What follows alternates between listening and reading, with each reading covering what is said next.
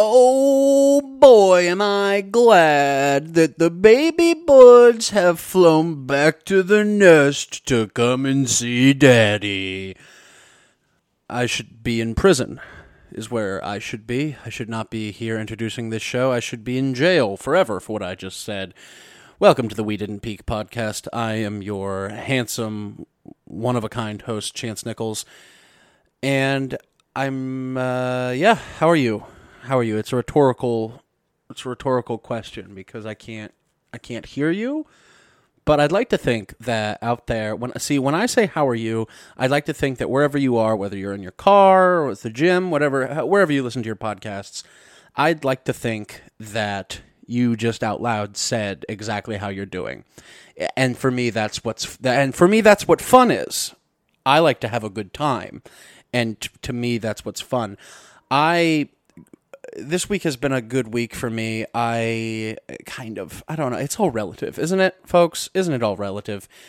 It's you call life my uncle because it's a relative. I'm pausing for laughter. I'm sure there's raucous laughter going on right now.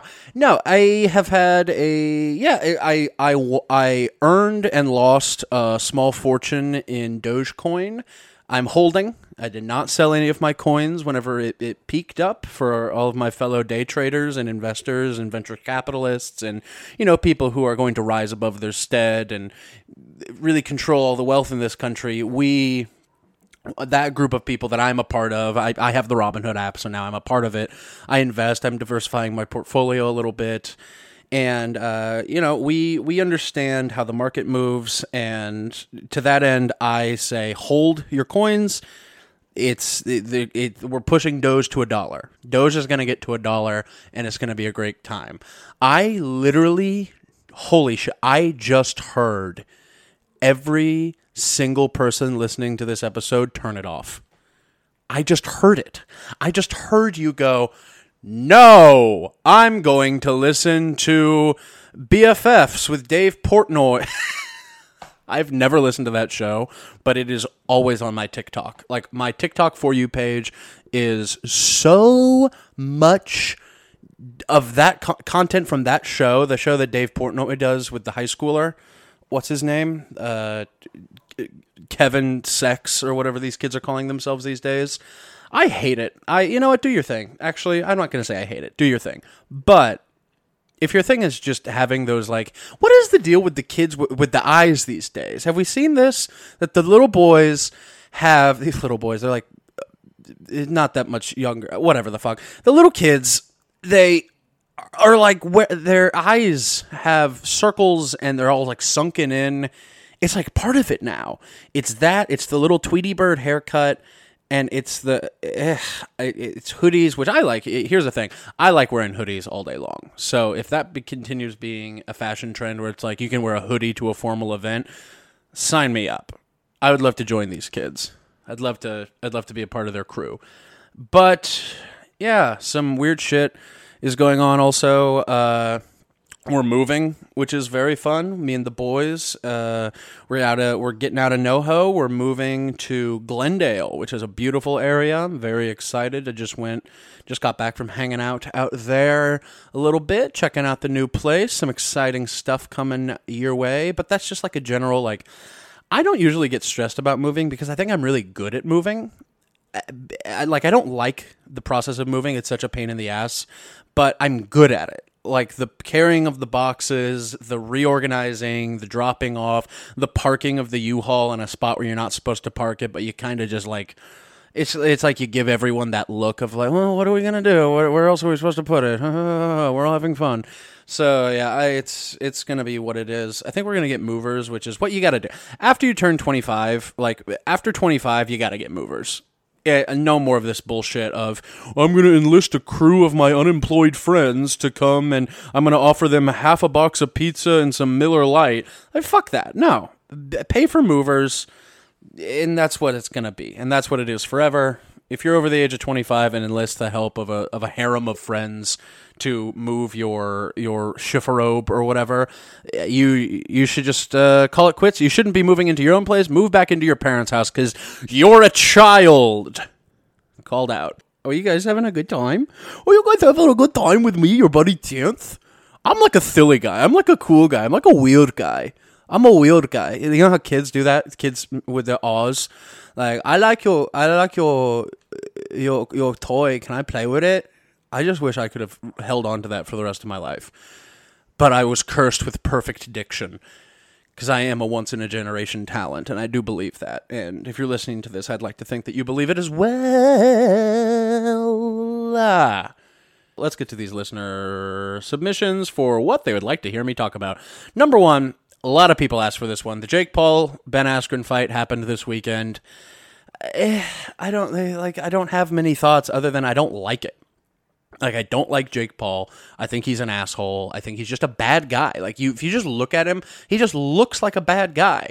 He looks like the kid that whenever you would have, like, your neighborhood pool, like, get-togethers in the summer with you and your friends that were, like, fun and rode bikes and were nice to each other and shared your toys. He's that kid who showed up and everyone was like, Jesus, no, we're all trying to have a nice swim, and now this kid's going to come and try to hurt us. Like, he's that kid. He's the kid who would come and just piss in people's cornflakes. And now he's a millionaire, which is awesome. That's awesome. And that's the thing. He's a part of this ilk of, like, social media celebrities, or, I mean, just at this point, just regular celebrities, whatever, YouTubers, vloggers, whatever you call them, that he's, like, kind of talentless. Do you know what I mean? Like, he's not particularly great at anything other than being a prick.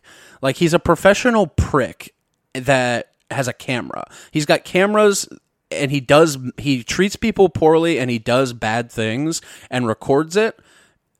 And, like, that's his thing.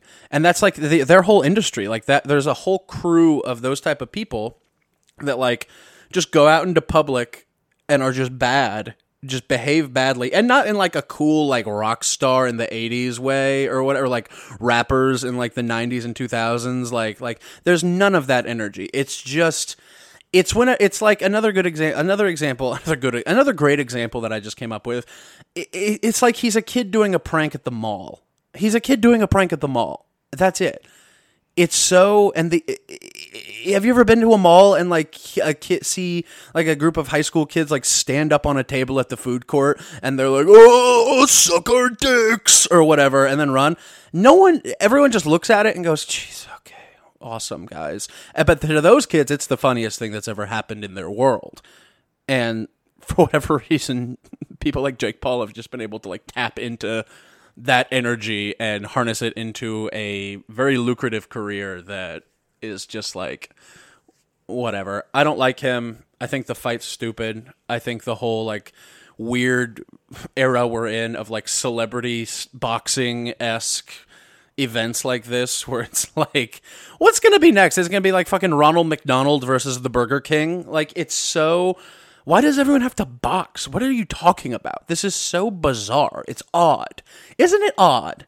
It's like, I couldn't, Pete Davidson said it best. Pete Davidson was at that thing and he was, like, hosting it. I've seen these videos of him walking around backstage being like, what the fuck are we doing? Like, what is this? What are you? Who are you? I'm Pete Davidson. I'm famously from Boston. You know how Pete Davidson's from Boston? Yeah, his dad was a firefighter from Boston that happened to be in New York. I'm sorry. He's Peter Griffin. It's not actually Pete Davidson. It's actually Peter Griffin. You hear this, Seth MacFarlane? If you can hear this, please let me come work for you. Let me do the voice. You can take a day off. It's not that good of an impression. Please, if Seth is listening to this, I was a joke. I love your work. Yeah, so the fight is nothing to me. It was like, okay, cool. The boy beat up a wrestler in a boxing match, because that's not a fight, that's a boxing match. It's different. If they had just, like, met each other in an alley or whatever the fuck, Ben Askren would kill Jake Paul. And that's the thing that is crazy about this whole thing, is they fought under a set of rules that took away all of the things that Ben Askren does well. So if you're truly like Jake Paul is not tougher than Ben Askren, and Jake Paul is not a better athlete, not a better like warrior, we'll say, you know what I mean? Like, if they met in the wild or in the world and it was just like life or death, Ben Askren could literally, and this isn't an exaggeration, tear Jake Paul's head off of his shoulders And to me, that means, why do a boxing match? Money, that's why. I'd fight Jake Paul. I'd beat up I would win. This is me officially, Chance James Nichols, born in Springfield, Missouri. I will fight Jake Paul. I'm calling Jake Paul out. I will fight you at the top of the Empire State Building in a kicking only fight. I will kick you in your balls until you piss blood. How about that? I'd like to think that there's like a swath of elementary school students who somehow listen to this podcast. I do this for you kids. All right, moving right along. YouTube boxers, a lot of people wanted to hear about that. Plutonium. I'm pro plutonium. Let's blow it all up. Burn it all down, baby. Can't get enough plutonium. How overrated In-N-Out is the next one. I'm not going to entertain this one because it was submitted by a dork who doesn't live near an In-N-Out, and I think if you don't live near an In-N-Out, you're not as important as a human being as those of us that do. So, fuck you. How about that? How about fuck you? How about you continue to eat your shitty Shake Shack burgers? And that'll be that. Next thing, Blockbuster and the death of physical media. Love Blockbuster, love movie rental stores. I had a ton of fun. In Nixa, we had Movie Gallery. My Nixa people, all of you that listen to this, the Movie Gallery that's now like a paint store was the spot. Great selection. Loved going up and down those aisles. I wish movie rental stores were still a thing. Watch that documentary on Netflix about Blockbuster, which hilarious that a documentary about Blockbuster is on Netflix. But if you listen to it and you watch it, you'll see, technically speaking, Netflix wasn't the main reason that Blockbuster went out of business. So it's fascinating. You get to meet this really cool family that runs like the last Blockbuster in the world, and they're awesome. I wish them well. I wish them all the success in the world. I will say their family business is running a Blockbuster Video, so historically speaking, I can't imagine a ton of success and wealth is going to come their way, but you never know. Maybe they could turn it around. Maybe they could turn this thing around. I also don't think physical media is ever going to go away fully. I mean, record stores are still a thing. People love going to record stores. Shout out Doyle again. Doyle's always getting shouted out on this fucking show, but it's good dude, loves record stores. I think, things like VHSs, I've always said that. I think VHSs are going to kind of be like records one day where it's like cool to have. I'd like to have a VHS collection where I've got like all these like classic movies and shit. Could be fun, but yeah, Blockbuster's physical media, it's a weird thing that's becoming a relic, and I hope it doesn't become a relic of the past.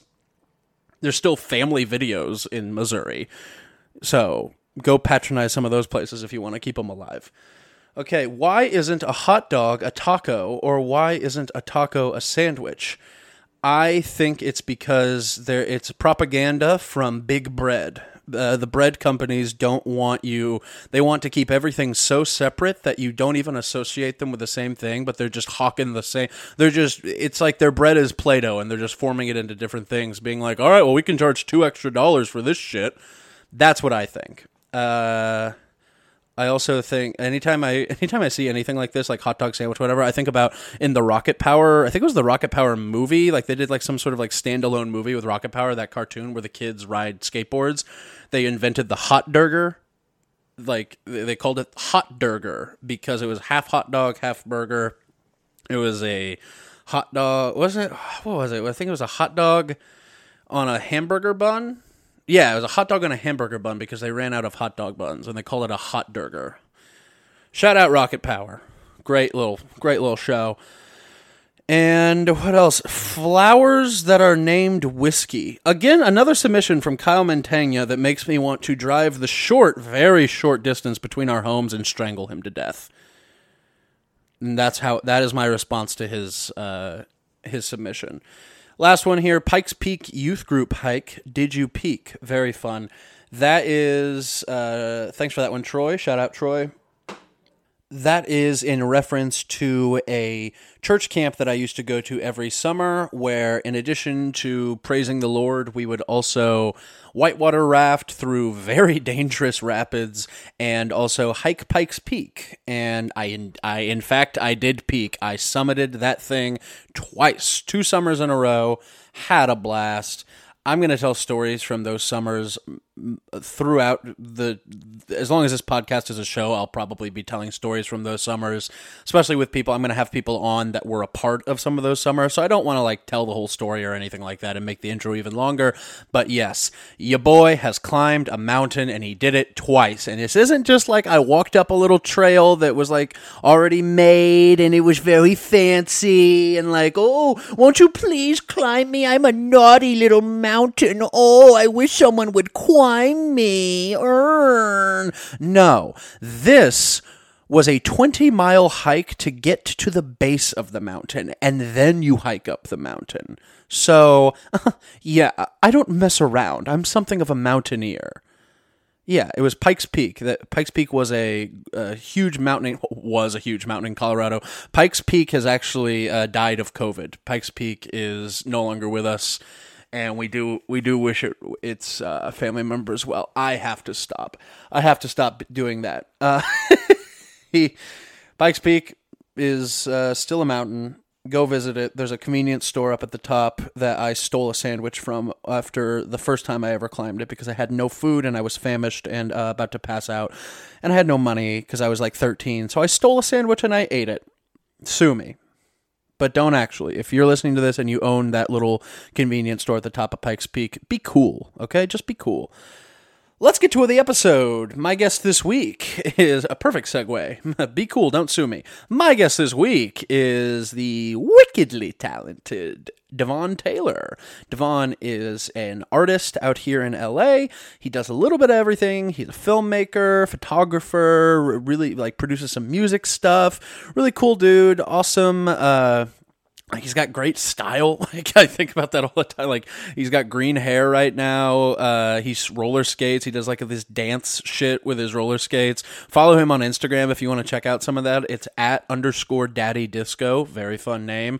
Also, he hosts his own podcast called the Bloody Blunts Cinema Club, and it's talking horror movies each week. They watch a new horror movie and talk about it. I did an episode. It's a blast. So, and you can follow the podcast on social media @Bloody Blunts CC. And yeah, we have a very fun chat that I'm not going to give you any spoilers or any sort of highlights of right now because you're going to listen to it. Why prelude something that you're about to listen to? So, that being said, as always, please remember to hit that subscribe button on your podcast app, however it is that you're listening to this. Crush that subscribe button so that you can stay up to date with new episodes. And please do download the episodes. Those analytics are helping us out with getting some ad stuff, which I hope to be able to start doing and make some announcements about that soon. But anyway, please, without further interruption, enjoy my chat with the one, the only, Devon Taylor. Enjoy. Typically, how many people in our of like the Missouri people have this? Oh, the Nicolas Cage pillow? Because the girls have it. Like Hannah and them had one at their place. That's theirs. Oh, that's theirs. So you took theirs. Yeah. Because Tyler has his own one. Oh, yeah. Yeah, Leah moved to New York. Yeah. And gave us that, so. Oh, so this is the traveling one now. Yeah, it's the sisterhood of the traveling Nicolas Cage reverse pillow. I'm a big fan of it. Well, the show has started. How are you doing? I love the green hair. Thanks. You know, I gotta keep it fresh always. I was doing a little YouTube video thing before coming here, as a speed dating thing. Oh. And then I was very happy whenever, because I had like mentioned that I do different colors all the time. And then he was like, oh, like Ramona Flowers? I was like, you know Scott Pilgrim, yes. You get One it. of us. You get it. I mean, I have my Scott Pilgrim tattoo. I was like, girl, you see, it's like just like Ramona Flowers. That rocks. Did you see they're like re-releasing Scott Pilgrim? They were re-releasing it in theaters with a new Dolby like sound, so like so all of the sound design will be like amped up in it and stuff. And I remember Scott Pilgrim was like actually the first movie that I saw like as an early release. Like I got to see it like 2 weeks early. They were like, because we went to the movie so much, and then they just happened to be like, hey, we have this free screening coming up. That's and cool. I was like, okay, cool. So like I knew, like, you know, nobody knew anything about it, and then like I felt like I was like in on a secret, because it also was not the movie, that I was expecting at the time. And then I remember it vividly, just like blew my mind, and then like telling people about it, and like it made me, these were the origins of film snob Devon, because then I could be like, oh good, I'm glad we're getting into yeah, because then I was like, hey, I saw this early, this is what the vibe's like, it's gonna be a big hit, like it's nothing like you've seen before. Yeah, that rocks. That's because I remember the trailers and stuff for that movie were very, it seemed like just a sort of a typical coming of age romance with some weird. It seemed like just a regular quirky romance when it's definitely anything but. It's one of the most trippy, crazy movies I've ever seen. It blew my mind. I remember even looking around, I could tell I was enjoying it like much more than literally anyone else in the crowd. I was like, why is everyone else not having as much fun as I'm having right now? Like people were enjoying it, but like I was amped. I was like standing up during parts, and I never do that in theaters. I hate that. Yeah. But I was like so amped. I've seen, and it's easily the movie I've seen the most. Like I've watched it too many times. How old were you when it came out? That came out in 2010, so that was sophomore year of high school. So it was like, kind of the perfect age to hit me as well, you know. Yeah, I remember, we're the same age, so that must have came out. I went and saw it. Who did I see that movie with? I thought I saw it with a group of friends, and I think I remember me being the only one who liked it. Yeah, like because it's very much for like a particular type of person and like particular taste. Like not everybody is down with the style and stuff, and like it was kind of like a informing moment of that too, of being like, okay, like not every movie is made for everybody, and I was like, oh, because I couldn't understand why everybody didn't like love it. I was like, this is gonna be the next big hit. Like, why are you? And people were like, oh yeah, it was whatever. Yeah, I'm like, it's fine. It's weird. Whatever. It's got the guy from Fantastic Four in it. Yeah, which is what he was back then. Have you been back to a movie theater? Have you seen anything in theaters? Yeah, I did. I saw Nobody a couple weeks ago. I saw Nobody in theaters. I literally almost texted you, but it was like a couple hours before I was planning on seeing it. I was literally gonna text you like, hey, what are you doing later? And then I was just like, I'm gonna just go ahead and go. Yeah. But it had been over a year, and like that was definitely the longest stretch I'd ever went. Like I've grown up in the movie theaters. Same. Like I have all my current ticket stubs back to 2015 or 2016, on, like, board, right? I took them down off the boards whenever I moved, but you used to see it. I had boards up in my room that I would staple each year to, and then like kind of you could like see I had like a rating system with the thumbtacks and stuff, but now I just keep them still, but I still have them all from the past 5 years. Yeah, I remember those up at the OG Jesus Take the Real studio set up with the decor and everything. That's Nobody. I thought it was really fun. It was how is it? I could have looked this up, and I should have looked this up. How is it involved with John Wick? Like, what is the connection there? Didn't like one of the producers like direct it or something? Oh, to Nobody? Yeah. It was the writer. The writer is the same writer from it, and like there was like some other like production people like behind the scenes in it, but that was the main part. It was the same writer, and you could tell. Absolutely, you could. You could tell. I was like, this feels like a first draft of John Wick just reworked or something. Yeah. Which is, not terrible, but at the same time, like I was just like, I couldn't get on his side without giving spoilers away to people. But it was a great return to the theaters movie though, watch it on the big screen and like hearing people's reactions to like these like super violent scenes, like there was like a group that was in the theater that was slightly annoying, but it was like, but that's what the movies are about. Yeah, like, you miss those people. And so I was like, I on one part of me wanted to tell him to shut up, but then the other part of me was just like, it just feels like old times again. We're home, baby. Yeah, exactly. Oh, that rocks. I saw Nobody. I've gone fucking wild since I've been fully vaccinated. I reactivated my AMC. I need to get on my AMC stubs. I saw that. I saw The Courier with Benedict Cumberbatch, which I didn't know about that movie until the day I saw it. I hadn't even heard of that one. It's really good. It's like a spy thriller about the Cold War. Benedict Cumberbatch plays this like salesman that gets hired by like MI6 to go into Russia. It's very good. And then I saw Godzilla versus Kong. And you want to talk about a movie where people were like cheering and clapping and standing up and stuff. Oh, it was so goofy. Oh, because I'm a completist. I still haven't watched Godzilla King of Monsters. So that's why I haven't watched Godzilla vs. Kong, because I can't even get myself to finish 2014 Godzilla.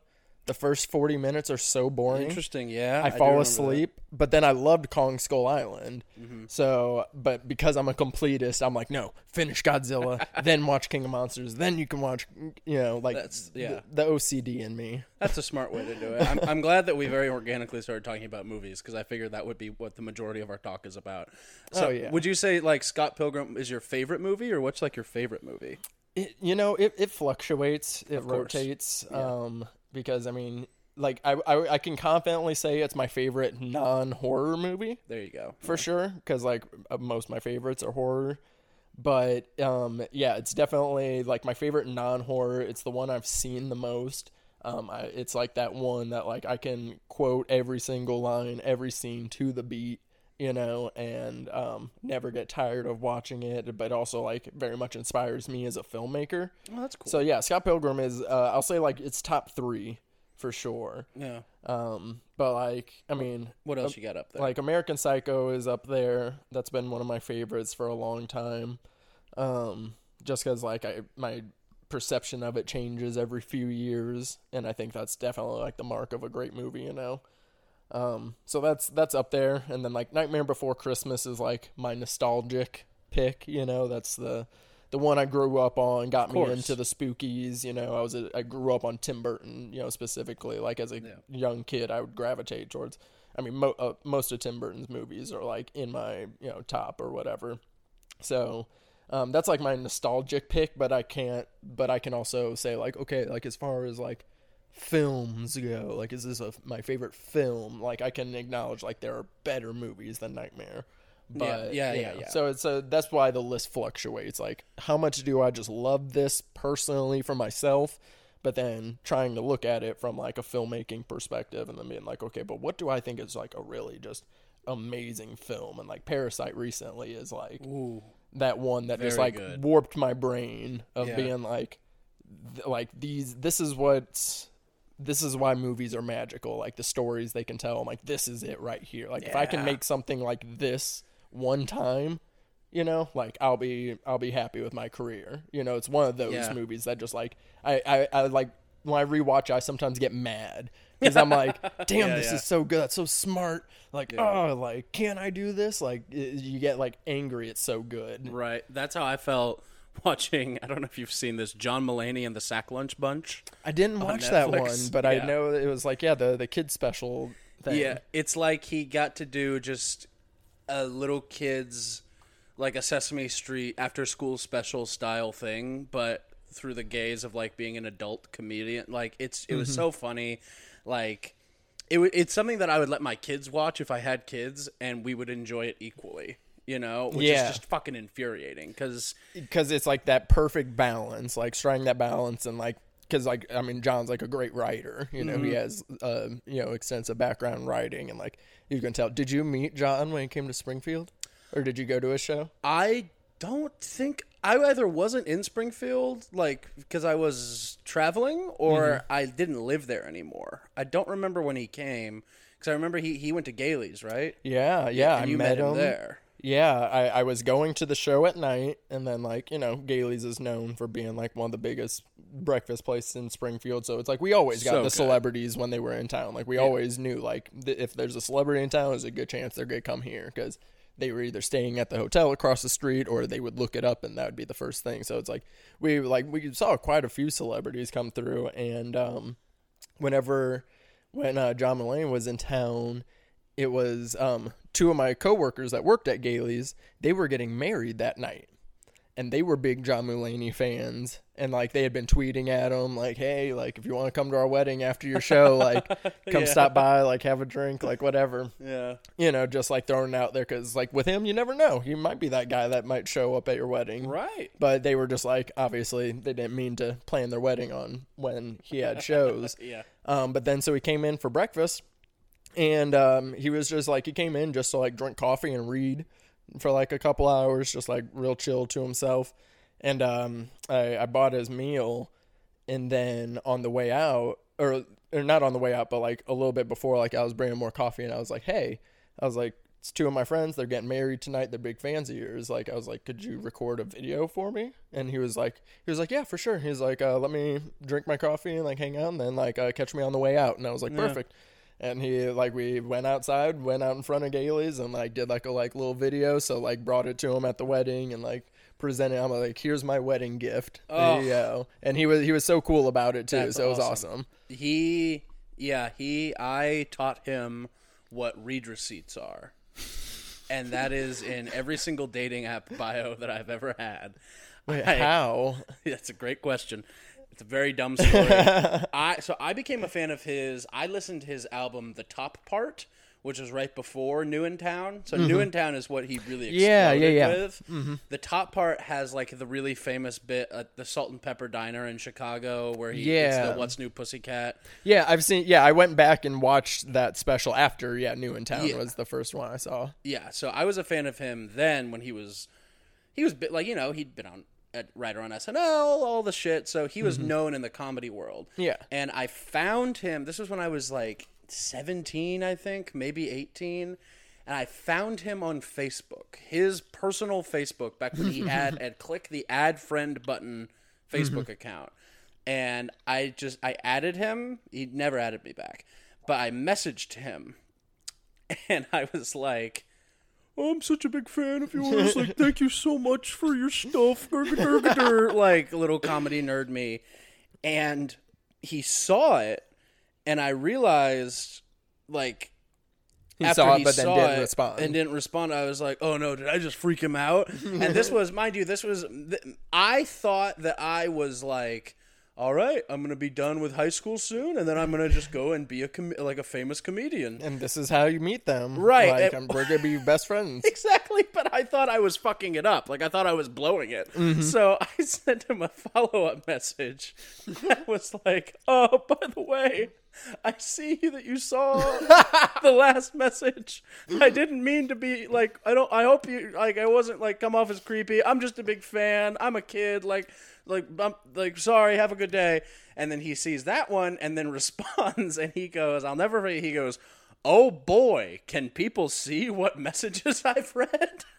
Oh my God, that's hilarious. And then we went back and forth for a few like messages of me being like, yeah, it's called read receipts. Like you can, if you have an iPhone, you can do it for your texts too. And I like broke it down for him. And then he just ended it with being like, thank you so much. Like for best of luck, and was very sweet and gracious about it. Oh, well, that's nice. At least he gave you a couple messages back. He didn't just like shun you off, but that's super funny. And I also like my stance on read receipts is like, I'm so against it. Same. I don't like it. I don't like it when people have them on specifically for that. I'm like, you want me to know that I saw it. Yep. You know? Yep. On a level, you want me to know, and I don't like that. No. Like, just keep the anonymity, you know? Fuck them to death is what I say. Yeah, I don't like read receipts because I like to know... Like, I like to be able to have time to think without being on a clock. You know what I mean? Exactly. I need to think of a response to you, and I don't need you to know that it took me 15 full minutes. Exactly. Like, it's like, most people, I'm not a great texter, so it's like, a lot of the time I probably won't even respond. So I don't want to have them see that I read it and then just be waiting for nothing. Yep. You know? So it's like, if you don't know, it's like, oh, well, then it's like, it's normal that I respond 6 hours later. Yeah. It's perfectly, this is just how I am. This is how I move. This is just me. Yeah, for sure. You're the second person that we've had on who works at the Dodger Stadium mass vaccination site. Yeah. Would you like to talk about that at all? I mean, you know, I try not to talk about it too much anymore. Like, I know some, because it is a big thing. Right. You know? And I make myself realize, like, I try to, like, play it down, I guess. But, I mean, yeah, it's like, it's a crazy thing. It's going to be in a history book one day. Exactly. Like, like, I very much think about that, like, you know, like, beside, like, the last, like, big thing was, like, 9/11, you know? Mm-hmm. But I was, you know, a kid, you know, couldn't really understand. I mean, I understood what was going on, but, like, not really.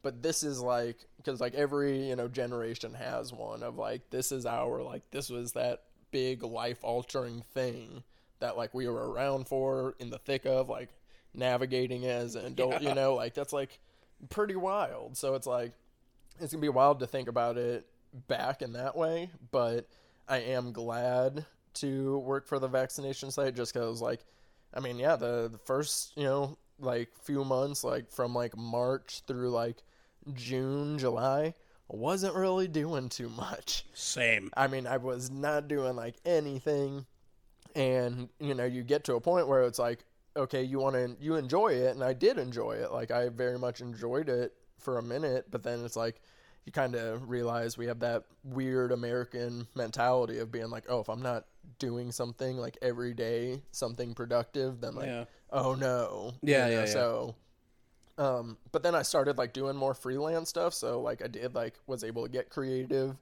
and stuff, but then I still, at the same time, felt like I was just, like, you know, like, I need to do something meaningful, and I will say, like, everything did kind of change me in the aspect, like, I was before, like, I'm not involved in politics. I don't, like, I'm not informed as far as, like, right, yeah, current of, like, as much time as I spend on social media and stuff. I'm not as informed as I could be, and I choose it to be that way. I choose to kind of be ignorant, and I know that's not always great. It's not wrong either. No. Like, if it's like, you know, subjects I feel like I don't have anything to add to, then I'm not going to be involved in it. But, like, this was something that it was like, okay, like, you have to be, like, so, like, I, like, had to start watching the news more often and paying attention to the election and stuff. Like, so it was like, it was very much like okay, hey, you need to be a real adult, at least a little bit, you know? Yeah. So, like, it changed me in that way. Interesting. Yeah, that's I try to keep up with the big things, like politics, you know, like big elections, president stuff, which now, thank God, it's like kind of boring again, the president stuff. Exactly. It's but no, I feel that. And yeah, the Dodger Stadium site is, at one point, I'm pretty sure it was the biggest one in the world, and now they're doing more and more super sites. Bailey was talking about that a little bit, but it's it seems like almost everyone I know has worked for or volunteered for that, like, company in some capacity, because it's such a, like, the gig economy of it, of, like, all of our friends who are normally, like, service industry people, bartenders, things like that. This was what they were able to transition That's into. Literally like 80% of the staff is industry people, service industry people, like comedy, like people that can't do the things that they want to be doing. Yeah. You know, so it's like, this is what we're able to do. But, like, it is also, like, I don't know, the first time that I'm like, that I can, like, say, like, oh, like, I've given back to the community in some way. I've never been one of those give back type of people, I suppose. So, like, it definitely, I get a sense of fulfillment in that aspect. That's awesome. Yeah. I imagine it's like, you know, you hear the stories of people just starting to, like, cry whenever they get, like, their vaccine and stuff like that. Oh, man. It came close for me. I got emotional when I got my first shot. Second shot, I didn't give a fuck. I just wanted to get out of there. I was like, which I don't know if that's typical, but the first one was kind of like a big moment. The second one was like, all right, how you doing? Keep it moving. Like, let's do this. Yeah, like, I mean, I've definitely seen, like, a share of people getting emotional, and it's like, and it is interesting because, like, when you think about it, it's like, you know, for some people, you know, that were kind of feeling more down and isolated through this experience and stuff, like, you know, I was lucky enough that, like, at the time I was in a relationship, you know, so it's like I always had somebody, you know, but it's like I can understand for, like, certain people that, like, who have had no hope during this, that, like, getting that first shot is like, this is the first, like, hey, like, this is like a step, you know, somewhere they feel a little bit of hope. So it is like super nice, like, and people that have been appreciative and stuff, you know, and you know, we see celebrities here and there, like, which is even cool too, because like, hey, they're doing just like everybody else, like, right, they have like, blood, you know, as well. Yeah, so it's like the emotions are definitely interesting, but again, it'll be just like cool whenever, you know, you look back and remember this time, like, okay, so what was I doing at this time? And it's like, you know, I did a lot of nothing, but then I did a lot of something. Whole lot of something, yeah. Made some friends along the way. And that too, yeah. Like, it was like the first, like, re-socializing again. Like, oh my God, my first week was like, it was rough. Like, because, like, over the past few years, like, I've become, like, more introverted. Or I guess I'm like one of those like extroverted introverts. Like, yeah, I can see that. I can present myself very socially, but at the end of the day, like, I'm very like conscious about like my interactions with people and stuff like that. For sure. So like that first week when I was just like, oh my God, like, and I was like, this is 200 people, you know, that I've never seen before. And then it's just like, where do I stand? I need something in my hands. Like, oh man, like the first week I just followed Bailey around like a fucking, like a little duckling. Yep. I was just like, introduce me to somebody. You know. Can I come to the bathroom with you? Like, it was like literally like that. I was like on Bailey's hip. Yeah. Well, that's, I mean, you're doing a great job. Keep it up. Well, thank you. You're welcome. You're having a Twizzler. I am having a Twizzler. That's awesome. the podcast hack when you're you want to snack on things, gummies, because you gotta have something soft enough to where you're not chewing too loud or anything. But like, I can't go like an hour with just nothing. Absolutely not. That makes sense.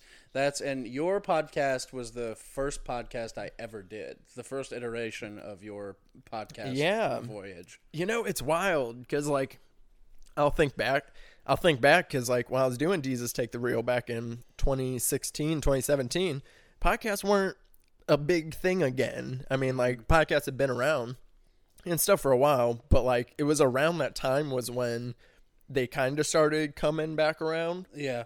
And I realized that people could like build an audience through podcasting, you know, like it was also like when I started like watching more YouTube stuff. But like back then it was like, whenever I would tell people I had a podcast, like there was still a good amount of people going, what's a podcast? Like, what is that? And like, I remember like explaining it to people. And then now it's like literally everybody has a podcast, especially in LA. Absolutely. Everybody has a podcast. So it's just like, so now it's just like more common, like, oh, what's the name of your podcast? Like, cause you know, they have one. Yeah. Everyone's got one. Everyone's plugging one. It's so it's like, I wish I would have stuck with that one, you know, since I was like kind of ahead of the curve a little bit. Yeah. I mean, it never really garnered much of an audience. But it was just like, it was super nice just to do. And like, that's how I started connecting with people like in LA, even before I came out here. Like it's a great way to meet people. Yeah. Yeah. Like I came out, I did one trip out to LA, like specifically, like I had like lined up like 5 podcast recordings with people that lived out here and obviously could do it over Skype and stuff. I was still doing that too. But then I was like, you know what, let me just purposefully go out to LA, try to meet some of these people, you know, that were connected with YouTube channels and stuff like that. So that's like kind of how I started. Yeah, I was able to start building like my internet circle like a little bit earlier, but now I'm always like if I was still doing Jesus Take the Reel, it'd be like in the like 300s or 400s in episodes right now. Yeah. But was glad to start Bloody Blunt Cinema Club. Yeah, your show you're doing right now, the Bloody Blunt Cinema Club. Tell the listeners. Yeah, it's it's a horror movie podcast, and obviously, as the name implies, I just get stupid high. I'm a super stoner, and it very much informs like the way I watch movies. And it's still kind of similar to Jesus Take the Reel because it's just me hosting, and then doing a rotating chair of guests and stuff. And I even do some episodes like strictly by myself, just to like literally be able to ramble on. But it was like in 2018 was like, because up until that point, like, I mean, I loved movies. I loved horror movies my whole life too. But like, I was definitely watching like a pretty wide spread of stuff. Like between like 2015 and like 2017, I was just trying to watch like as many movies as possible, just as much whatever. And then it was like I kind of started narrowing in on like, because I was writing for websites, and then and then I just got known as the horror guy because I'd always, like, when we got the list of movies to review for the month, you know, I would always end up doing the horror movies, whether or not, like, other people took the other stuff or because I was, like, the only one that was, like, interested in horror at all. Mm-hmm. So then I became, like, strictly the horror writer. And then that's whenever, like, my internet audience, I just started following more people in the horror community. And I'd always thought, like, you know, that they always say that, like, for, like, podcasts and, like, you know, anything you're doing, like, creating on the internet, like, the more niche you can be, the better. Yeah. And even though, for sure. Yeah, so it's like being a horror guy isn't super niche, but it does, like, narrow it down a little bit more. And then, like, from, like, since, like, 2018, it's been, like, I primarily only watch, like, horror movies. Like 75% of what I watch now is, like, horror. Yeah. And, like, because that's all I really care for now. Now I'm just, like, I just need blood and carnage on a daily. Like, movies with rules just don't do it for me as much, you know? It's like, it's like a drug situation. Like, I am, like... it's like I was doing all the drugs, but now I'm just strictly meth. I mean, I don't actually do meth, well, but you movie lived in Springfield meth. For a while, so I did live in Springfield. I mean, I'm from Arnold, which is like the meth, like Jefferson County, Missouri is like meth like capital. Yeah. But I would say horror movies would be like maybe the meth of movies. Of cinema. It's getting, horror movies and whatever Crank is, those movies, whatever genre. Oh man, the Taylors need to do another movie.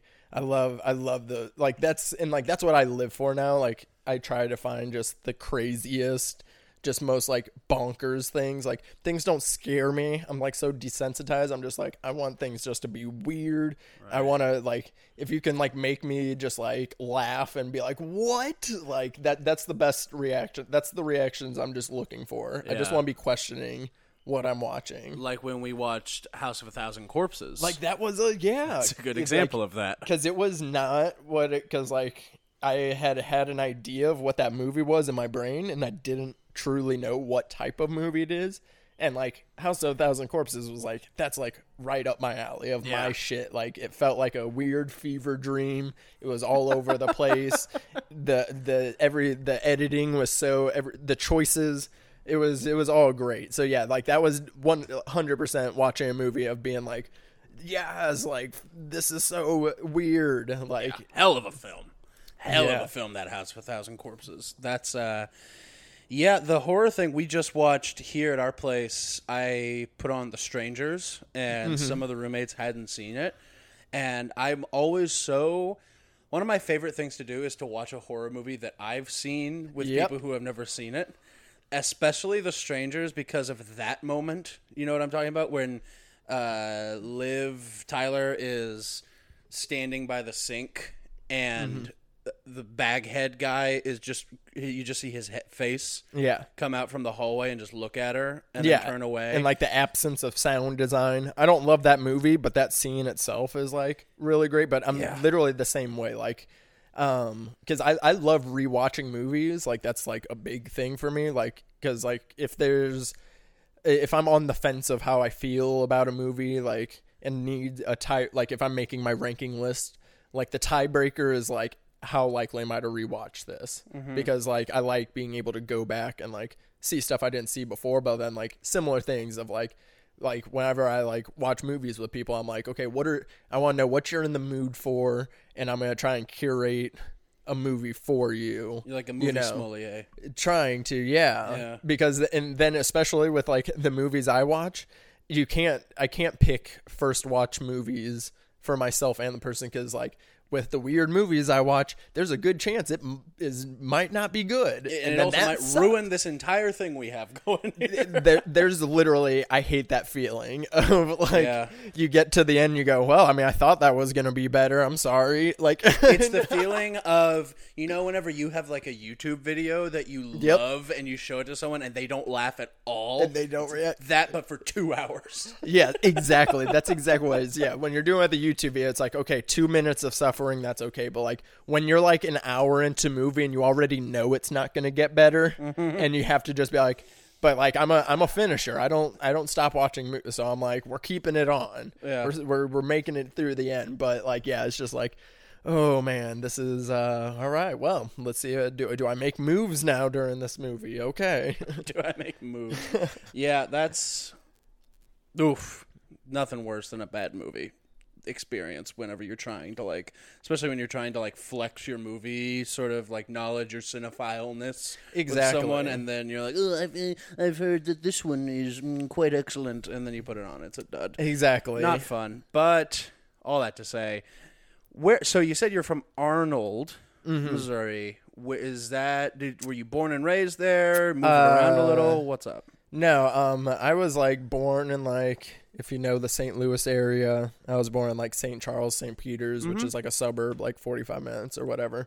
That's where I was born, and then like I went to 7 different elementary schools. Fuck me, really? That's a random fact. So like elementary school, I hopped around so much, and this is when I was living with my mother at the time, and there was just like I was hopping around, and I hated it.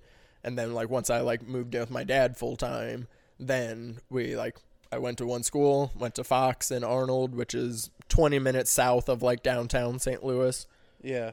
And then once I got there, like to 6th grade, then I was able to like stay through the same middle school, same high school. So yeah, so it was like, so it's like Arnold is, I'd say, hometown just because that's where I spent the most time in, like since I was 10. But even still, it's not like the most proudest for me to be like, yeah, that's where I'm from. Like Arnold, Missouri. Isn't that it?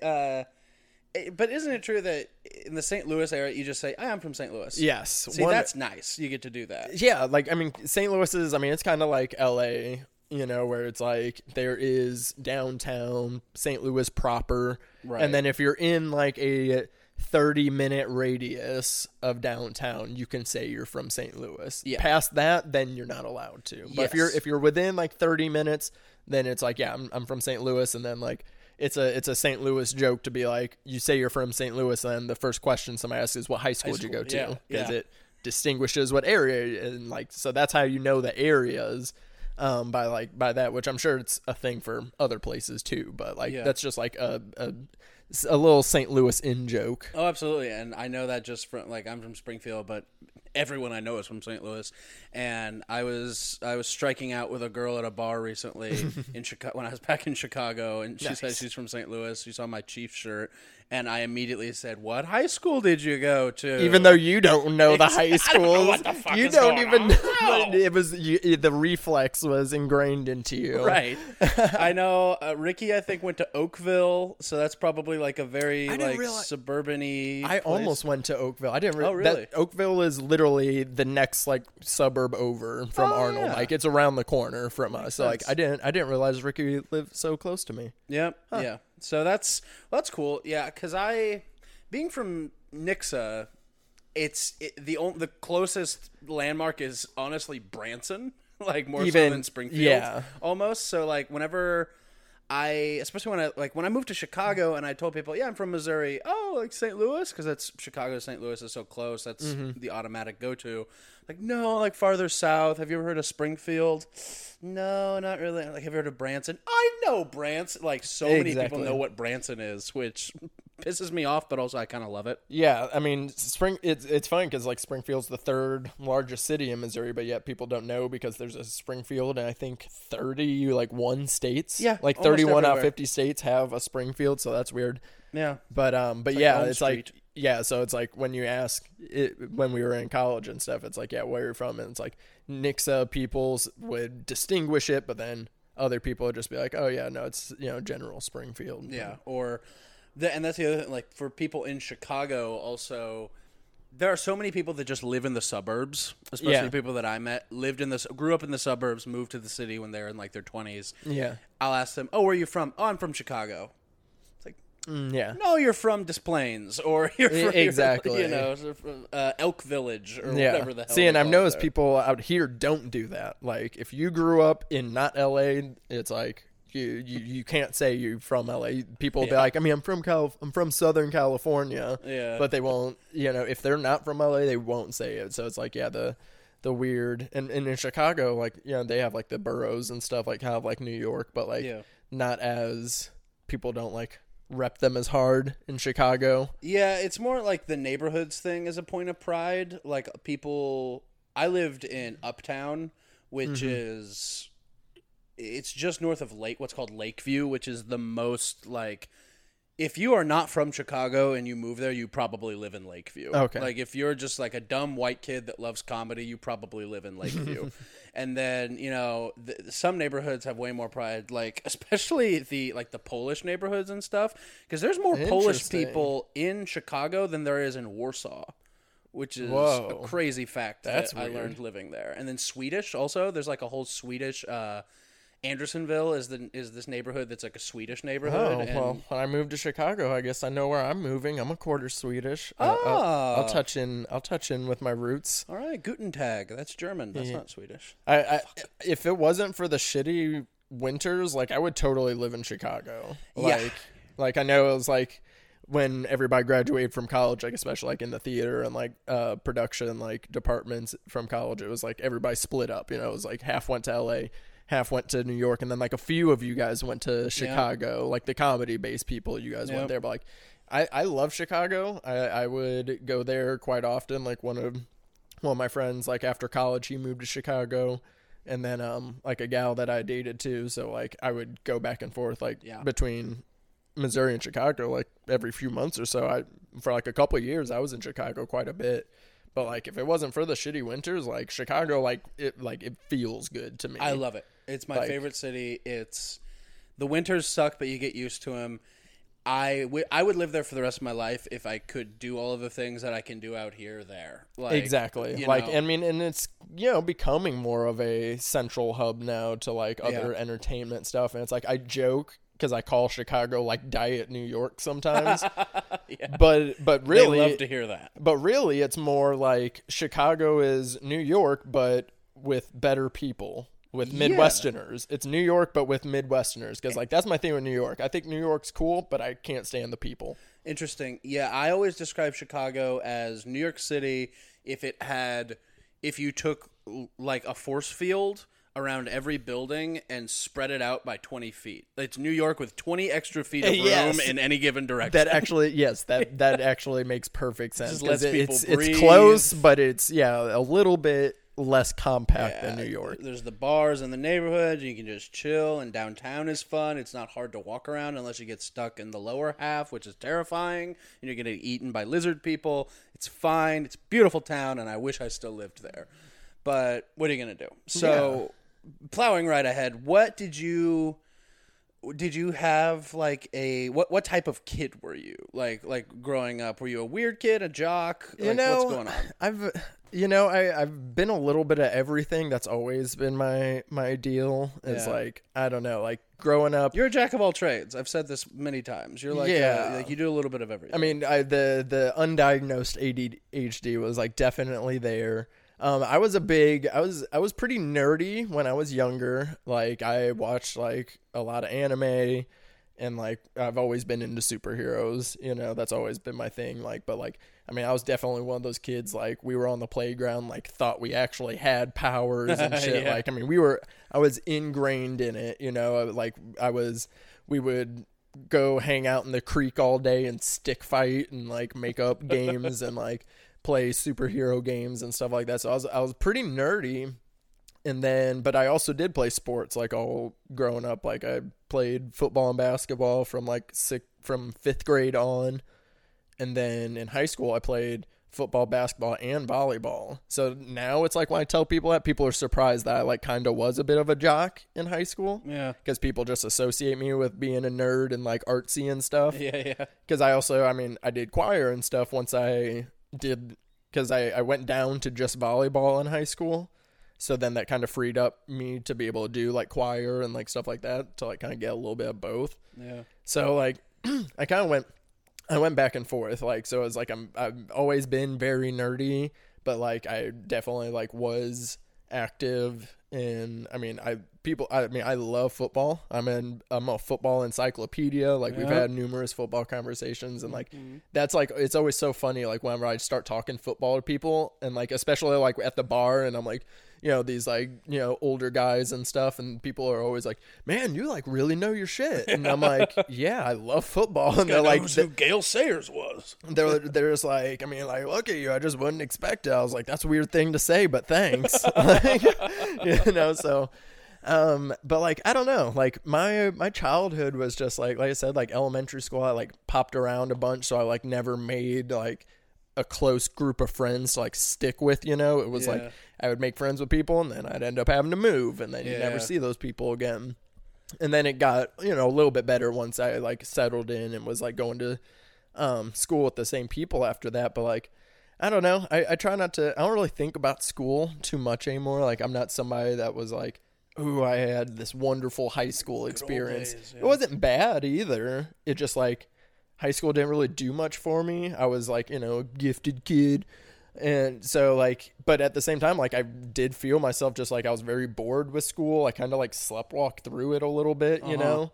And it was like, yeah, I had a few teachers that I connected with that like made a little bit of an impact on me. And I have, you know, me and Tyler have been friends since high school, but it's like, I have literally like one friend that I keep in contact with from high school. Coleman. Shout out Tyler Coleman, my boy. Yeah. But like he's like, yeah, like I don't go home to like reconnect with high school people or anything like that. I mean, I barely even follow like a few on Instagram that I'm like curious what they're up to, you know. Yeah, but like, so it's you like gotta have a couple of those. So it's like, you know, high school and school in general, like, I mean, yeah, it happened. It was a thing, but like when I try to like think of how much it's impacted me on like who I am now, I feel like it's not a lot. Like I feel like once I like moved out and then like went through a bunch of stuff throughout my college years, like that's what like, you know, formed me into like more of what I think about today. Yeah, so like the public school system was more of a gray area where you were just like, I know how to be on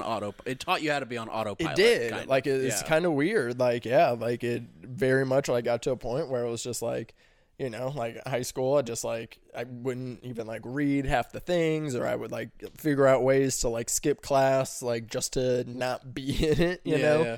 And, I mean, again, like, I don't know. And it like kind of like warps your brain a little bit. Cause like it's so different now. Cause like, even when we were graduating, it was like, oh, hey, like, okay, now that you're graduating high school, you're going to college. You should already know what you want to do. Pretty much pick your path for the next 4 years and how you're going to be an adult. And it's like, how do you know those things, you know? So it was like, I picked art education because just like at the time I was doing a lot of art, like painting and stuff a lot. And I was like, oh, I could be a teacher. Like, I think that'd be fun. But it like, I never like actually like thought about it. And then like, you know, it was like, I took like a few education classes and I was like, I mean, this would be cool, but at the same time, I'm like, is this what I really want to do? You know, like, I don't know. You would be such a fun high school art teacher. Like, yeah, I wouldn't do lower than high school either. Yeah, no. I mean, I like elementary kids. They're cool, but that's like a glorified babysitter. Yeah. And then middle schoolers are just the worst kids. Yeah. Like 13, 14-year-olds are the worst. The devil. They are the worst. So I couldn't do them either. So I was like, high school, I was like, or like being in college, I was like, oh, being a college professor would be cool. But then they're like, oh, well, you got to do other stuff to get there first. I'm like, well, damn it. So. Yeah, kids suck. When would this have been? Might have been when I was still in high school. I think it was when I was still in high school. I berated a group of elementary schoolers because we got sent over there. It was high school because we got sent over there as a part of the theater program at the high school to go do like little skits at recess with these kids. And these kids would not shut the fuck up the entire time we were performing. Every class was great. All of the other classes were great. It was a class of 4th graders, so they were the big kids on campus. And they come to watch our little skit. This group of boys in the front won't stop talking. The teachers told them to stop talking. Ruins the whole thing. Yeah. And I bent down and I looked those kids in the face and I said, "You guys suck. You guys suck. You are nothing. Get it through your heads." Yeah. Like we did a similar thing. We had like a program where it was a class, but I forget what it was. It was like character something. I don't know. But we were like, it was like to get into this class, you had to be recommended by a teacher, and like all this stuff. It was like one of those things, you know. So like we were like the extra chosen ones or whatever, and then you were assigned a class that was in either the middle school or the elementary, and you would go and do a character lesson. Like they had us like teaching character lessons to young kids. And not like how to be a cowboy, how to like be an upstanding citizen. How to be, a good kid, but we're also like, hey, you're learning this from a 15-year-old that also knows nothing about the world. So when you think about it, it's like, what the hell program was that? Like bad one, I'll say. It was a bad one. There's like, how can we make the teachers do less things? Exactly. Let's give it to so it was like, I remember, we had like a elementary one. It was like they sent you over there every 2 weeks too. Oh, like it wasn't just like an every once in a while. Like we were constantly. You were in these kids' lives. Yes, those kids would remember. That's Mr. Taylor. Oh my god. Yeah. That's rocks. So weird. I typically, some kids are great. Some kids though can kick rocks and eat dirt. Like fuck those kids. Yeah, like I'm not raising them. My secret with kids is I just treat and talk to them as if they're just like regular people. Yeah. Like I don't like I don't scale the way I talk down to kids. Like I will talk to them how I'm going to talk to anybody else, and then however that kid responds, that's my feeling on if they're a cool kid or not. Yeah, my brother's in high school, and I'll go back because he's at Nixa, same like theater teacher and stuff, and he does theater stuff. Shout out Jack. And I'll go back and like talk to the classes and do little workshops, improv games and shit like that with the kids. And I love doing it. It's super fun, especially to like get to see my brother like interacting and being a student with his friends and things is a ton of fun. But like some of these kids, because I've been doing it since I graduated. So long before my brother got to school, I would go back like once a year or so, like when I was at Missouri State, do like a little improv day with the kids. So there were phases. There was the phase where there were kids that I was doing that for that remembered me from when I was still in high school. And there was that relationship. And then there was a period where I had not gone to school with any of these kids, and that none of them had gone to school with my brother or anything. Yeah. So it was like a true like anonymity thing. Like they had heard stories of my exploits, but that was it. Yeah, you're like, you've heard the legend, right? Right, yeah. You've heard all the terrible things we did here. But now there's these kids that have like this very like first person's perspective on me because they've grown up with my brother, and so they're very comfortable sometimes like talking to me, like especially my brother's 100%. Friends. And this one kid came up to me the last time I was there. I was like watching them do some dance or some rehearsal or something. I was just sitting in the back with my brother, and this kid came up to me and like jokingly but trying to be like oh, I'm gonna like we're breaking each other's balls. He came up and he was like, what the fuck are you doing here? And he was wearing this shirt from like Old Navy that barely fit him, like very high school kid. And I looked at him and I said, you're going to come at me talking shit dressed like you just went to Old Navy or something? And he was like, oh, okay. Oh, roasting kids is so fun. My favorite thing to do just in general is call kids nerds. Like out in the wild, like if I just see a kid or if they're doing something nerdy or just like, or if they like look at me or something, like I'll do it even when they're with their parents. I'm like, what's up, nerd? And then like some kids are like, oh, I'm not a nerd, you're a nerd. And then other kids like get like offended or like just any, like there's some satisfaction of calling like any kid a nerd. Like, no, you're a nerd, dude. No, I'm not. Like it's so funny. I was outside smoking a cigarette because I'm gross. Wow. But I was, I mean, I actually deserved this one. These kids, they were on two kids riding a bike. One of them was on the pegs on the back, and then they rode past me and like looked over at me and like, you know, kind of gave me a look, and then they circled back around and rode back and like stopped for a sec and just goes, hey, he goes, you know cigarettes are terrible for you, right? And I go, shut the fuck up, nerd. And like their faces just like dropped and they just like didn't say anything and skirted away. It was hilarious. They were like 12 or 13. So like giving them an F-bomb and like emphasizing nerd. They were like, oh, it was we don't belong here. It was a lightning strike. That's fucking great. Sometimes you gotta, yeah. So was there like was there like a teacher or a moment or like that you really connected with that might have sort of informed your style as like a filmmaker or just a content creator or just anything that sort of like sowed any seeds back then? Yeah, I mean, I did have two teachers. They were both language arts teachers. My freshman year language arts teacher, shout out to Mrs. Smith. She was a big anime nerd and stuff. Yeah. And she was like the teacher that ran anime club and whatnot. A thankless job running an anime club, like sure. for real. But she loved it. Like she loved like hanging out, and like it was just like we just hung out, watched anime, like made art, drew shit, like whatever. Yeah.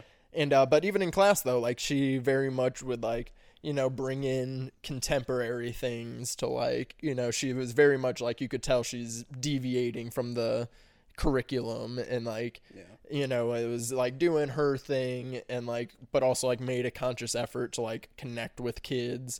And like, even like, it was like funny, like, cause like if you knew if she liked you or not, because if she liked you, she would like, you knew it, you were in. If she did not like you, you knew it. She would be roasting you during class all the time. She'd be giving you shit. She would not put up with like smart mouths that were like trying to like just like be annoying in class. But like she also like was that teacher that would like connect with like the, you know, quote unquote bad kids. Yeah. You know, so like she just had a real way with students. But like we would, you know, like we did a whole like 2-week thing on Twilight one time just because she wanted to really. Very of that era. How much, you know, education did we get out of that? But like she was super cool. Because she was like younger too, like she was younger. She was unmarried at the time. She was unmarried, no kids or anything, and like she was just really cool. Like, and she was like the teacher that like even after my freshman year, it would be like, oh, what teacher do I want to like go hang out with in the morning before the bell rings? Like when I got some extra time, or if I'm ditching class, whose class am I going to? She was notorious for like you would be in class and then there would be the corner in the back of kids that weren't actually in the class but are just there hanging out. This was a regular thing in her classroom because she was like chill with it. She's like, hey, if you get in trouble, that's on you. Like, but if you want to just hang out in here, like whatever. Yeah. So like there was always, this is my class, and then oh, there's the randoms that just like come in during their lunch period. That's awesome. So like there was her, and then another language arts teacher, my sophomore year language arts teacher, Mr. Davis, one of the coolest fucking cats ever. He was this like, he like looked very meek and like kind of goofy a little bit, but like you could tell he was the goofy white guy that black people loved. Oh. That's the vibe that he was specifically. This guy right here. Yes. Yours truly. Very much a Chance vibe. Like Chance's, I can tell you're very popular at the cookouts. And that's big time. And that's Mr. Davis. Like you could tell he could come and he's like, always invited. But he was so goofy and awkward though too. Yeah. And like the way he spoke was really funny, but like he was another person, like he was totally doing his own curriculum. I mean, he didn't believe in worksheets. He hated them. King. He would literally be like, there would be days he'd be like, hey, they want me to do a midterm, so here you go. And it would be a piece of paper with 2 questions on it about just literally whatever. Yeah. And he'd be like, take the whole 50 minutes of class, write on those 2 questions. There's your midterm. It doesn't matter what you put on it. You're getting an A. And we're like, okay. Like he did not believe in work. Hell yeah, Mr. Davis. And then, but his thing, he was a big music guy. He was in a band. Okay. So like one of the things was he would tell people he was in a band. We all knew he was in a band. He played bass. I was like, of course. But the thing was he wouldn't tell anybody his band name. So we couldn't find it. Oh, he was like, because he was like apparently like a punk rocker. Oh, and we all wanted to find his music, so it was this ongoing thing of trying to find his music. And then there was also a thing he would wear a button-up shirt and tie every single day, without fail, long sleeves. Didn't matter the weather, didn't matter if it was casual Friday. So there was another thing onto his myth that like, oh, we hear he wears long sleeves all the time because he's like got 2 full sleeves of like crazy tattoos and like all this stuff. I love a rumor. And then it would be like at the end of the year he would finally wear a short sleeve shirt, and he's just like, nah, I just got skinny arms, like that's why. So like he fed into it. I'm just you a know? weak man. But he was super cool. He loved poetry. We would do like a lot of stuff on poetry.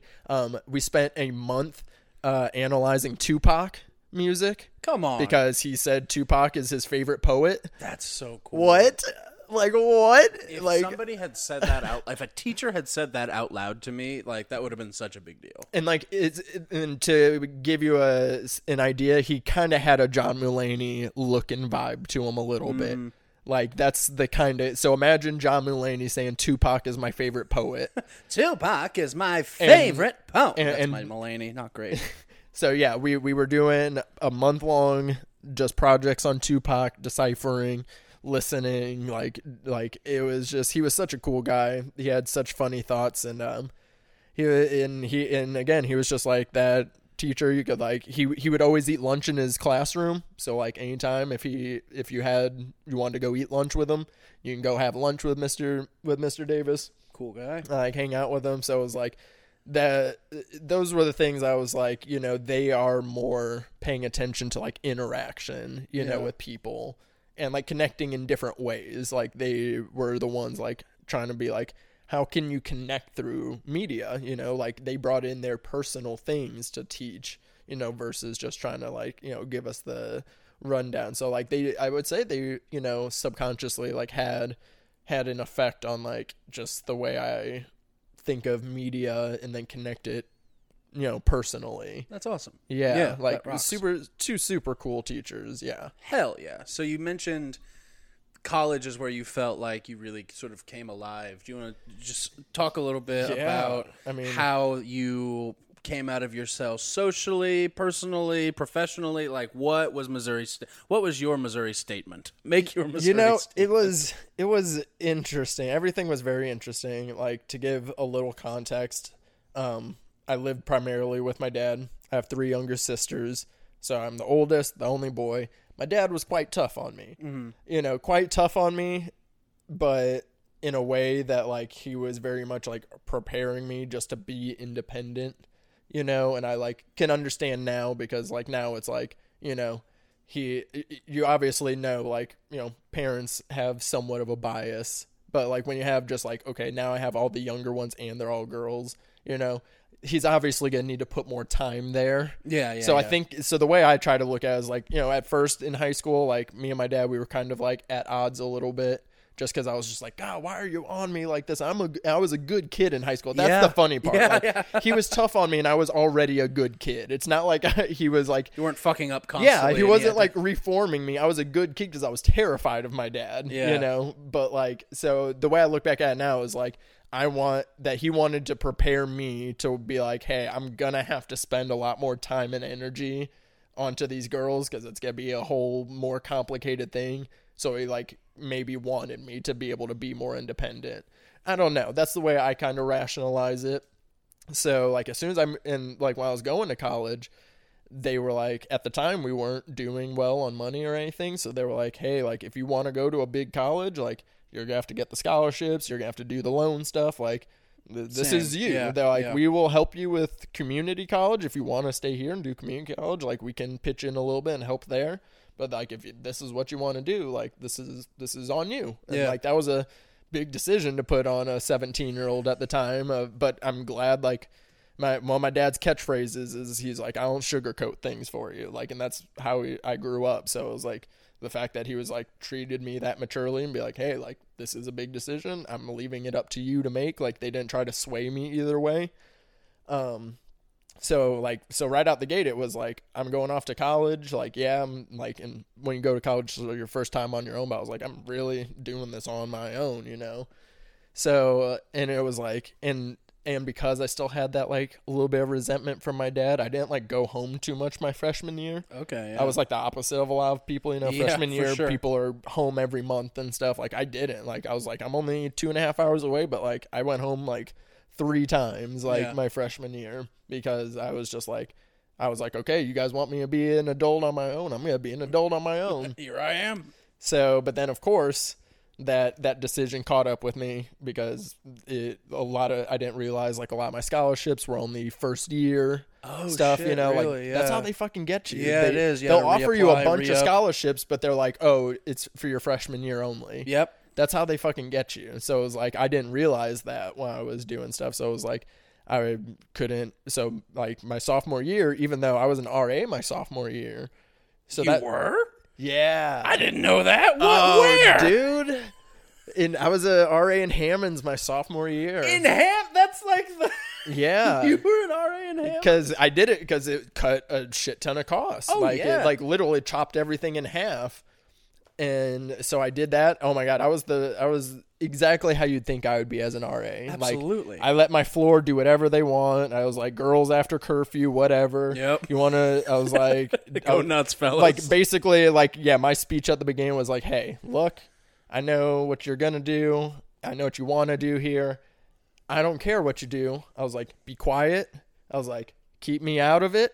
Like, if you get caught doing something, I will throw you under the bus because that's what I got to do. But, like, I'm also not going to impede on your experience. I want you guys to have a good time. And I was like, so I, like, gave them the trust. And, I mean, I would party with my floor. Like, that you weren't supposed to do that. I was also dating an RA on my staff, which you weren't supposed to do. Nope. Like, I did all the thing. Like, I was like the rock star RA. Like, I treated it that way too. Like, that's why I had the biggest ego in college. That makes perfect sense. Like, when I was an RA in college, I had the biggest ego. That's when I was like dating the most girls. Ironically, girls thought that was like hot. Right? Yeah. They're like, oh, I'm sleeping with I'm gonna sleep with the RA, and it's like, if that's a badge you guys are collecting, sure. He gets his own room. So yeah, exactly. Like, it was the appeal. So. But even still, I did that and I like cut costs, but then I still couldn't pay for it. So I was like, okay, I'm going to drop out for the semester. And then I was like, hopefully I can take some time to like figure stuff out and I'll come back. Yeah. That didn't happen.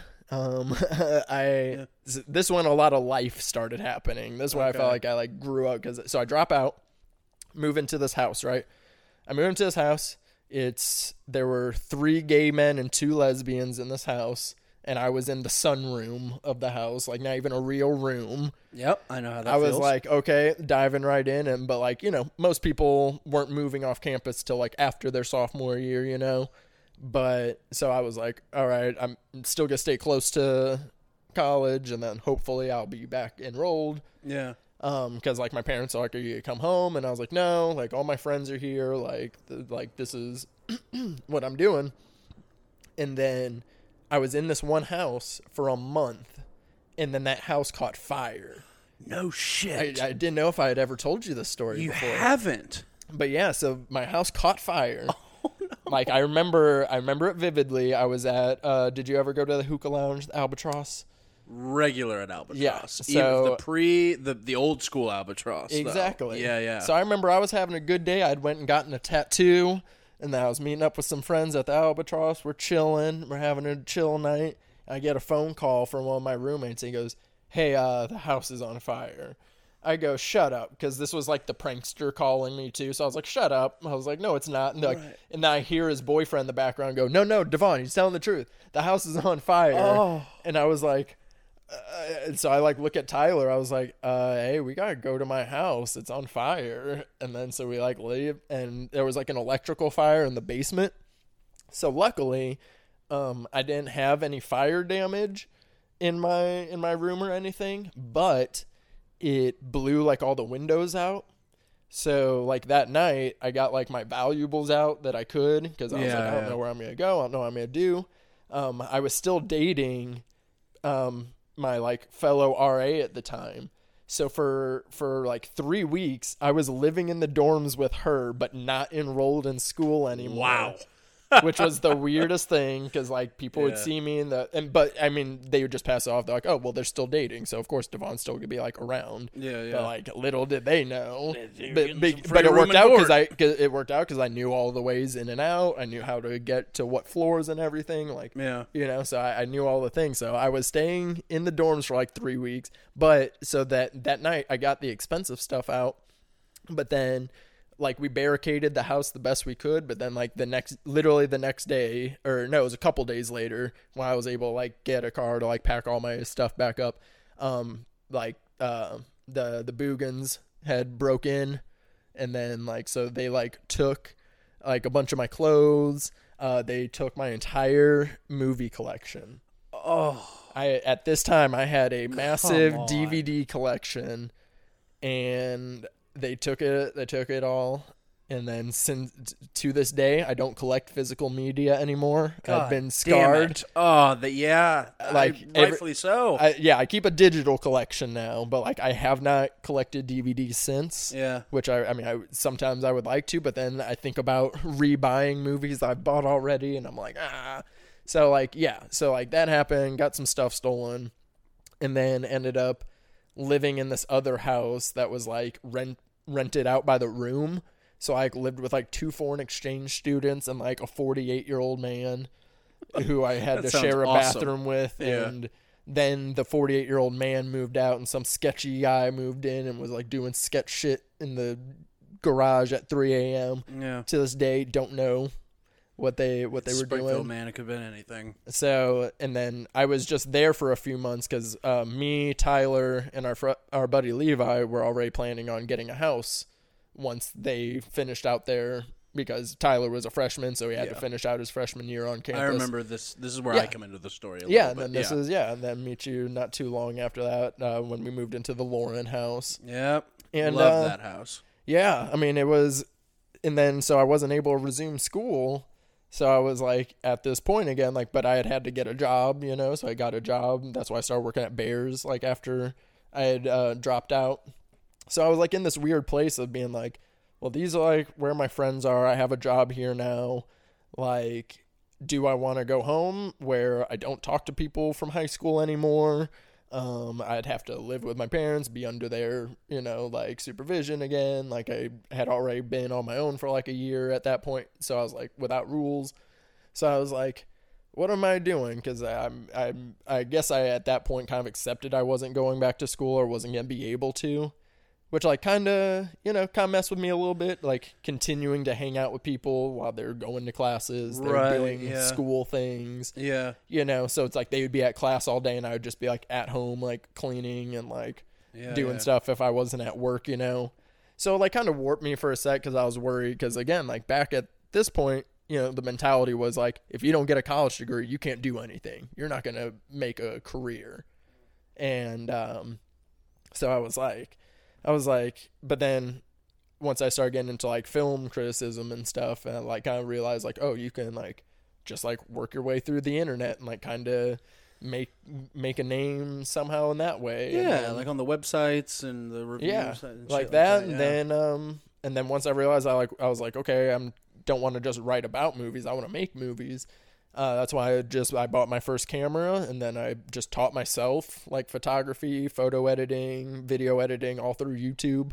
Yeah. I was like, so fuck college. I'm going to University of YouTube, That's awesome. Yeah. And that kind of leads to now, but it was just like in that little short span of like having all that craziness and then still making the conscious decisions that I was like, it didn't have to be as hard on me as it was, I easily could have went home, saved up money living at home, and then decided what to do after that. Yeah. But I was like, I don't know. I feel like I need to just live this out and figure it out, and then, Springfield just like kind of ended up being it was like a good thing. I mean, I stayed there, like past even when I would have graduated. I would have graduated like 2016. But then I didn't move out of Springfield until 2018. But by that point, I had, made the plan to move out here. So I was just like trying to like save up money and do that stuff. So I don't know. It kind of was just like I look back now and it's like that was a good test run as an adult, Absolutely. Like if I can do that stuff by myself and like, on a much smaller scale, it's in Springfield, rent's super cheap. So it was like, wasn't hard to make money and, live. But at the same time, it was like, hey, like this is like, challenge of I'm in a city by myself and just trying to be an adult, because like even though you're in college and you're away from home and stuff, you're still not really an adult yet. No, it's it's very much an in between. It's a non-permanent thing, and that's how I felt. Always felt like Missouri State in college and shit was always like a temporary thing, not permanent. Exactly. Chicago for me in many ways also felt that way. Like, this is temporary. I love this place. I love these people, but I don't think this is where I'm going to end up. When I moved here, I got the sense, oh, this is it. Like, this is it. Like, this is what I've been in transit towards. So It's interesting that you had this experience of you're almost like, to use a term from a movie, the franchise that we both love, Blade. You were like the daywalker of Missouri State's campus. You had all of our strengths and none of our weaknesses. Legit. You got to go to all the parties, have all the social aspect. And that's exactly what it was, too. Like, when things were good and I wasn't all depressed and stuff, I was still having a great time. Because, exactly. Like, I was getting to do all the things without having to go to class and, like, do all the stuff. Like, everybody in the theater department just thought I was a part of the department because I was with you guys so much, I'm sure know? He's just a BA major of some kind. I was just with you guys. I was an artsy guy, so like people just assumed that I was like in with you guys, which was like super funny. But yeah, like at certain points I did feel like that. Like, I have all the college, superpowers, but none of the consequences. Yeah. That's how I felt a little bit freshman year. The beginning of freshman year, I attended class at Missouri State and all else at Drury.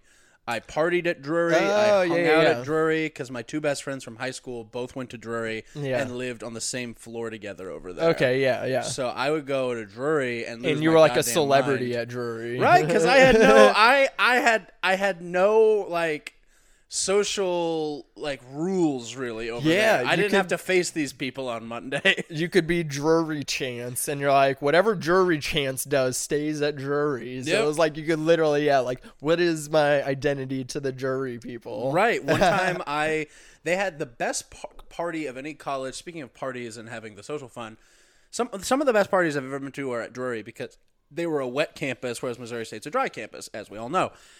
The Drury, they would do this thing every year called F Cubed, which was Fuck Finals Friday.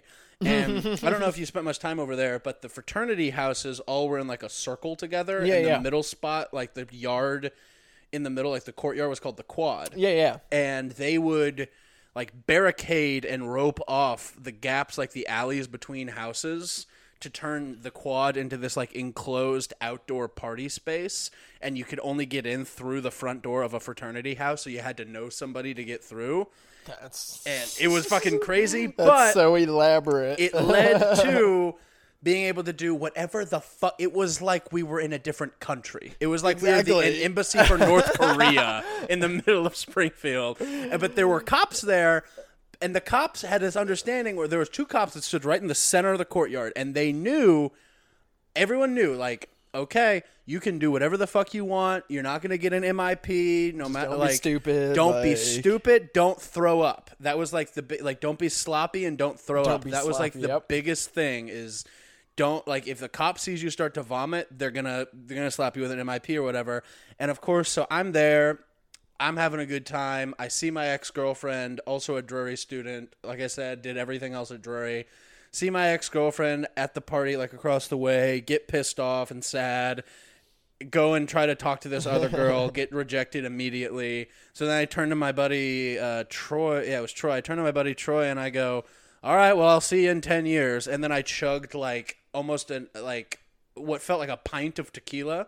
Like I had just Jose Gold like in a Coke bottle, and it was like up past the label a little bit, and I chugged the motherfucker. Oh, geez. And then I had never done that before, which turned into one of my famous party tricks at Missouri State parties, is I would chug Jose Gold. This was my first time ever doing it, and I did it, and I dropped the bottle, and I turned, and the cops were right there, and I went... You went... And I swallowed it. Like the vomit came up. I swallowed it. I sprinted into the nearest fraternity house, and I went to go puke in a toilet. It all went down. It all stayed down. I was really good. Like I was a controlled puker because I know some people fight it, but I was like, no, because if you puke, then you're relieved. You get a second better. wind, So, but I was real good about not doing like I know it's coming, and then I would do the same. Swallow once, and then locate a place. Yep. That way, yeah. I didn't hang out at Drury too much, But I did have, I dated a gal that went to Drury. So, like, she would bring me over to, like, for, like, parties and stuff. So, like, I had the role of, at Drury, I was, like, the exotic boyfriend from out of the country. Yes, of course. Like, look, this is Yvonne. He's from, you know. My God, look at his skin. What is that made of? So at Drury, I was just, like, arm candy. I was heightened arm candy. Yeah, that makes sense. They're all, like, fucking dumb rich kids over there that are just like, ooh, look, a ruffian. Like, to me, I was like a fucking pirate to those people. Yeah, you were like the fun neighborhood dog that they're like, hey, this dog is super cool. Exactly. I'm gonna bring him over. It's gonna be crazy. He does tricks if you rub his belly, and also you can just smell on him that his parents make less than $40,000 a year. Yeah, good times. Well, cool. That's that's crazy. That sort of this experience of the opposite of what normal, like, I don't know if it's the opposite, but what you got out of, like, college and the Springfield sort of experience, since college was only technically only a small part of it for you. Exactly. Yeah. It was almost like a literal trial by fire. Like, your house burned down and then you just sort of had to just learn by doing. Like, you really learned by doing a lot of this shit. Yeah. Just, like, kind of took things along and, like, you know, just, like, learned how to be resourceful and, like, how to kind of try to be better with money and stuff. Like, and these are all things that I guess I just kind of got, like, an accelerated adult course, I guess. Yeah. It's like, you know, when people graduate at 22, people kind of have this little trial period between the ages of, like, 22, 26, but, like, I was doing it in the ages between 18 and 22. Yeah, you got to jump on the rest of us. So it's like, like, and especially once you're in a college town, then, like, you stick around past 22. Like, so, like, when I left, I was 24, and I was, like, the quote-unquote old guy. Yeah, you were Van Wilder. You know, like, exactly. And, like, so that was, like, such a weird thing, but, like, I'd also, like, felt older, like, maturity-wise compared to, like, some other people, because I was, like, I've dealt with more at... I'm leveled up between 22 than a lot of people have, so it was, like... I would get that so when I came here, it was, like, so funny of getting treated like a baby again. People are like, 24, like, you were such a baby. And I was like, yo, you don't know the road that led me here. Old 24. I'm an old 24. Like, I mean, shit, I got into a car accident the week that I was coming out to L.A. Oh, yeah? I was driving from Springfield to St. Louis. Got into a car accident literally a week of. So it was like, again, like... All right, what you gonna do, man? Right. What you gonna do? You already quit your job and got rid of your apartment back in Springfield. Yeah, how big are your balls? Let's go. Literally. So like, in I only had so much money, so we didn't want to go to a mechanic. We were like, let's fix it ourselves to save some money, because like Tyler's dad was really good with cars. Yeah.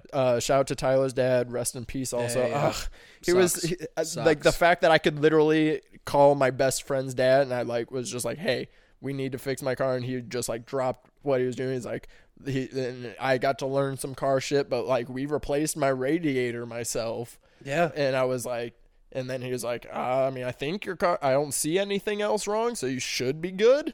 So it was like the whole time driving here, in the back of my mind, I'm like, what if something goes wrong with my car? You drove a home patched car across the country. A home patched car across the country.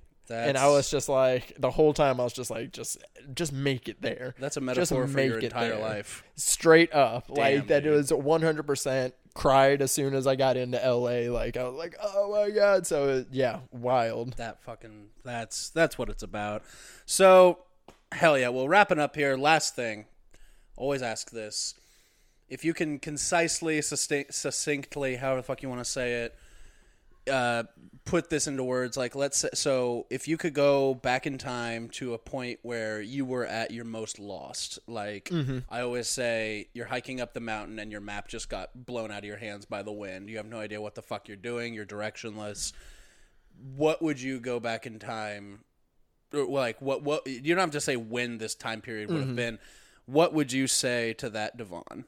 I mean, I would say just to, like, it would be just to be like, trust your instincts. Like, I very much was like, again, it was like flying by the seat of my pants. And like at the lowest point, whenever, it was just like, I was worried about people's perception of me. Like, it took me like a year before I like stopped thinking like being a college dropout was a bad thing. Yeah. You know, like I was like concerned with that, but then of just kind of like, a situation would come up and like it would take a couple of tries to like kind of figure it out, but it was just like kind of just in the end I made it to the next spot. So it was just like, I trust my instincts quite a bit, and like that's the thing that I would just like remind myself, because like you sit there and you think, and then I'd be like, what's the right decision? What's it gonna look like when I do this? Or like, like, am I gonna make the right decision that like make my parents not worried about me, or like, make the right decision that's gonna,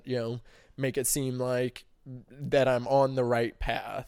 But it was just like at the end of the day, like just like I would tell younger me to like just trust your instincts. Like your fight or flight is pretty solid. Like just trust yourself, and like that would always be, and like just like not to think so much. Yeah.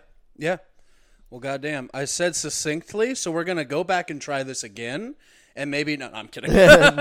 Succinct. Yeah, no, that was the right word, but like, yeah, I think the instincts are like that's important when you're in LA specifically. Absolutely, like, and I think you've got great ones. Obviously, thank like you. I appreciate it. It's gotten you to this point, and I don't know. Is there anything else you want to say? Anything you want to plug?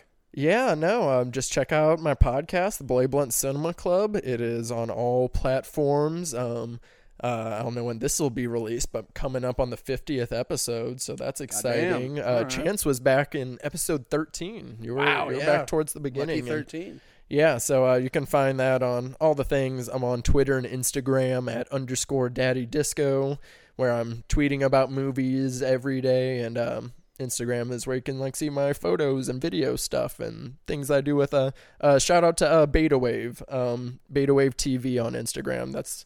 I shoot musical performances and stuff, and we do some fun stuff. So yeah, check that stuff out. Hell yeah. Well, I love what you said about your instincts and trusting them. I think that's super important for anybody, and especially someone like there are certain people that you just can tell have almost a sixth sense about them. I feel that way about you. I feel that way about a lot of the people I've had on this show, a lot of my friends, where it's just like, oh yeah, you need to be guided by your own light. Don't let other people's input or criticisms or any of the bullshit that people try to tell you how to be. Exactly. Let that shit bounce off and just know I've got my roadmap here in my head. I'm sorry if it makes you uncomfortable. I'm sorry if it scares you. It scares the hell out of me, but it's what I got to do. 100%. Like, it's like everybody is informed by different experiences and traumas and stuff. So it's like there is no one set way that you can decide to like get through things. So it's like, I don't know, like at the end of the day, it's like,